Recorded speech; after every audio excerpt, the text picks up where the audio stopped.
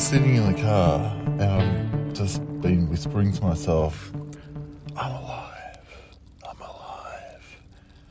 And then I was like, oh, Darby, I love when I'm talking aloud to myself. I'll often ask myself at around 3 or 4 in the afternoon, right now it's exactly 3:01, what my gut is saying, or just that the unspoken conversation that's not in the background of my head but going on in my gut, and I'll try and voice it aloud to myself, because that's the more important conversation going on, not the one in my stupid brain. Oh shit, I just got a parking ticket.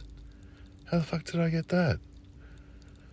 Oh no. But I'm alive. I love those small moments in the day where you feel alive and you get a swift kick in the ass. Next week I've got a new little book, and it's not poetry, it's not paintings, it's more of a helpful book in a traditional how-to kind of way. And I was going to sort of talk a little bit about some of the stuff in it just this week and maybe a bit next week. But part of it involves just talking about how I got into just working shit jobs, or not shit jobs. Of course, I'm grateful for them to be able to pay bills and all that sort of shit. But just getting frustrated with having to just feel like straitjacketed with a plastic bag over your face for so many years, decades of doing jobs that you don't like, because it's like, what else am I supposed to do? But part of the book is where I talk about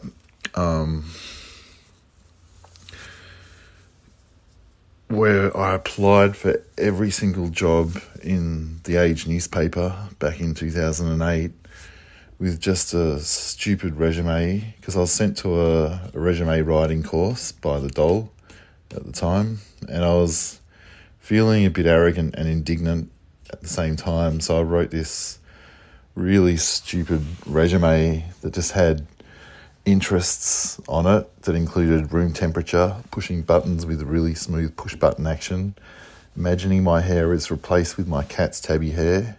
It's just a fantasy, I wouldn't actually work like this. Comparing data with completely irrelevant other data. Getting a little bit wet in the rain, then quickly running inside. Reading The Age in public and the Herald Sun in private. The enjoyment of being taller than my father. Lying to my pet, telling it I'll be back in 1 hour when really I intend to be 5 hours. And bushwalking. And then I had a gift registry on this resume that just included the stupidest stuff. And then I had a section called references where I just took a bunch of stock photos of business people shaking hands, and it was the close-up of the handshake. And then I'd write descriptions underneath them, and one of it says, me shaking hands with an HR consultant from the job agency Hallis for a data entry position I had just received at Clefman and Associates. Notice my hand on the right is calm, knowledgeable, has attention to detail, and is extremely reliable with a nice protruding cuff. And then another description underneath another stock photo of a close-up of businessman hands shaking. Another job offer I received. Notice how assured my new boss's hand is in passing me the reins. His hand pretty much says, I would trust you with my life on a Ferris wheel while you are both eating ice creams. My hand on the right. My new boss's protruding veins show his heart is pumping more blood than usual. A sure physiological indication of excitement that he is employing me. And so I applied for indiscriminately for every single job in the Age. It was 2,500 jobs with this resume, from engineer to lawyer to bridge builder. And employers would actually call me to see if I was for real. And that's how I ended up getting into advertising. Like after a month of random calls saying, is this real or not? I got into advertising and I became a copywriter. And copywriting wasn't... I could do it, but the culture of advertising maybe wasn't it wasn't for me, although there were some people in it who were sort of like-minded, who I love and I'm still friends with today. But I learnt some copywriting skills from that industry, which led to poetry and led to writing. But there's another thing I did where I've always wanted to pay my bills with my art. So I took my electricity bill. I owed $97.42 on it, and then I framed it in an Officeworks frame, and then I put it on Gumtree and then tried to sell it as a piece of art. And I wrote this description for it: deluxe framed full colour Origin Energy bill, limited edition, 1 of 1, is worth every cent of its valuation at $97.42, which also happens to be precisely the amount due on the bill. It's been in my family for nearly a week and comes framed in a genuine plastic Officeworks silver frame with kickstand for proud display on a flat surface. Visually, the cheeky yellows and reds childishly underplay the adult demands of the due dates, while the black numbers speak of homelessness, Satan, and a real numbery. It has yet to reach vintage, i.e. overdue, so it's still quite a bargain at this price. It comes hand-signed and printed on a photocopier using my genuine fingers to push the button. And so someone bought that on Gumtree, which was good, and Origin Energy picked up on it, and they gave me a discount on my next bill, which was really nice of them as well. But yeah, this is the back end of the new book that it's only going to be an ebook, and it kind of wrote itself. It's not something, I kind of felt like I've been writing this book in the margins of the focus of poetry for over 10, 15, 20 years.